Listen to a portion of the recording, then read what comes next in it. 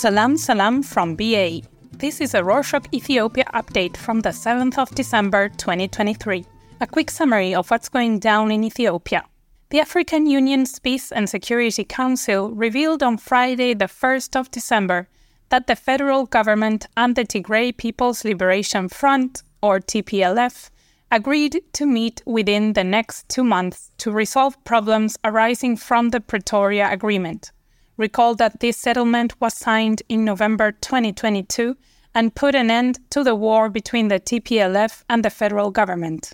The Council added that, aside from political discussions, both parties have expressed to the Council their commitment to accelerate the disarmament of fighters and the rehabilitation of ex-combatants.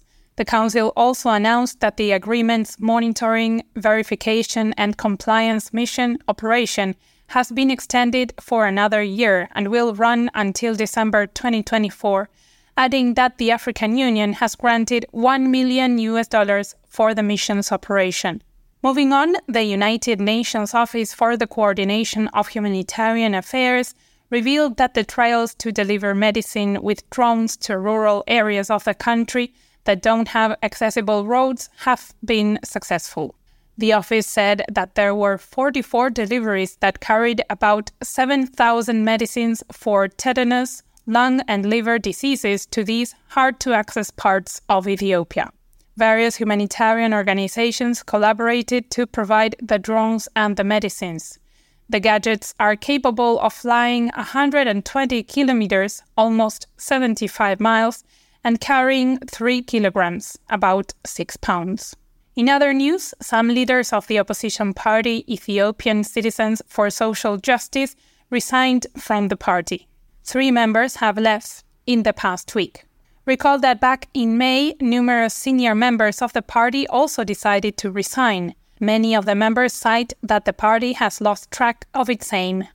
They said that the executive is using the members that the incumbent government has appointed, including Burhanu Nega, the head of the party and Minister of Education, as a weapon to temper the opposition. Speaking of resigning, the National Electoral Board is without a head after former chairwoman Birtukan Midagsa left this past July.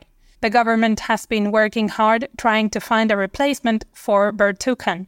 Recently, Prime Minister Abiy Ahmed put together a recruitment committee of 8 people. After issuing a call to the public and receiving 56 proposals, the committee nominated just 2 individuals. They both have extensive experience and have worked on the board before. Their names will be submitted to PM Abiy, who will then select one of them as his nominee. Then the parliament will decide if they approve his nomination. If the legislative gives the green light, the nominee will be sworn in as the next chairperson of the electoral board. Next up, Mamal Maratu, the National Bank's governor, sat before the House of People's Representatives Budget and Finance Affairs Standing Committee to talk about this fiscal year's first quarter report and plans for the rest of the year. He said there are plans to bring down the discrepancy between the bank's and black markets conversion rates of foreign currencies, which currently stands at 95%. When the members of the committee asked him how the bank would do this, the governor said that he could not reveal that information now because it would lead to unwarranted speculation. Currently, if you bring $1 to any private bank, you'll get 55 birr, whereas in the parallel market, you'll get double, 110 birr. The governor also talked about how the National Bank will stop regulating the insurance industry. There will be a new regulatory entity that will be in charge of supervising the insurance industry. The government drafted a bill for this purpose, which will be presented to the Council of Ministers. If the Council passes the draft law, then it will be referred to the House of People's Representatives.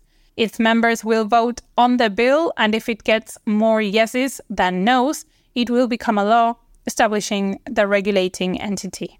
Still on banks, the Jama University's manufacturing and maintenance enterprise sued the Oromia Bank and the bank's board of directors election committee on Tuesday the 5th According to the enterprise, even though the maintenance enterprise is an influential shareholder, the bank disregarded its nominations for the board of directors election set for this Saturday, the 9th. The enterprise also said that the announced nominees have already been elected twice and that members can't run for a third term as it is against the law. The enterprise asked the court to let its nominees run for the board director position, cancel the upcoming election for the board of directors, and keep the nomination process open for about a month.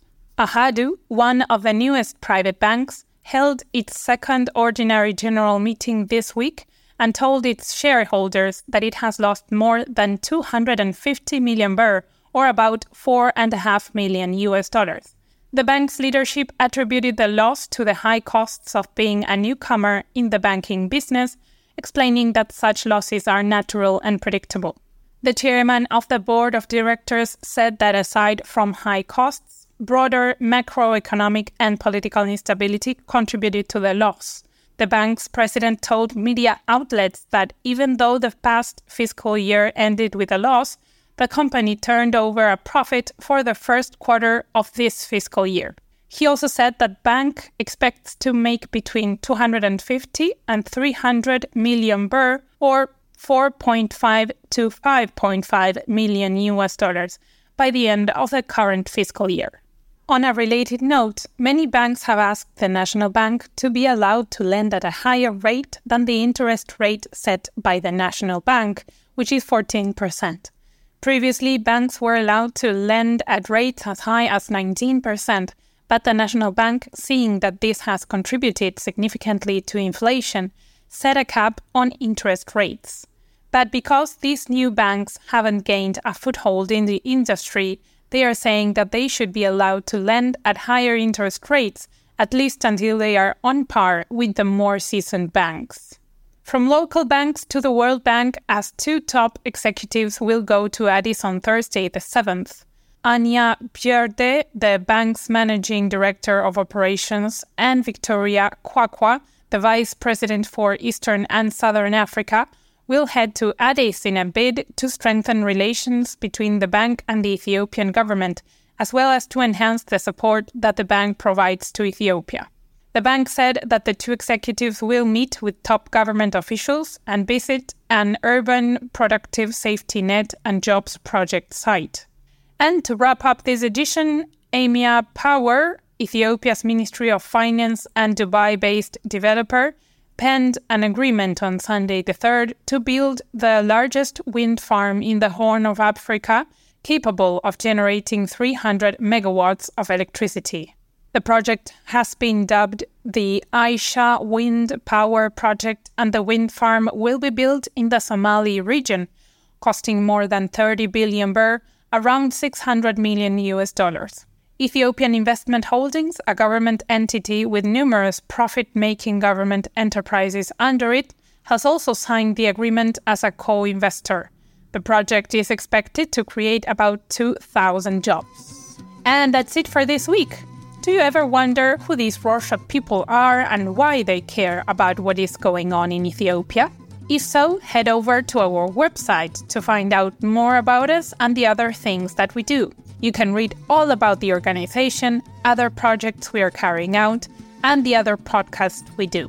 If something catches your eye or you have any questions, please reach out. You can find all the contact information and the website link in the show notes. Ciao!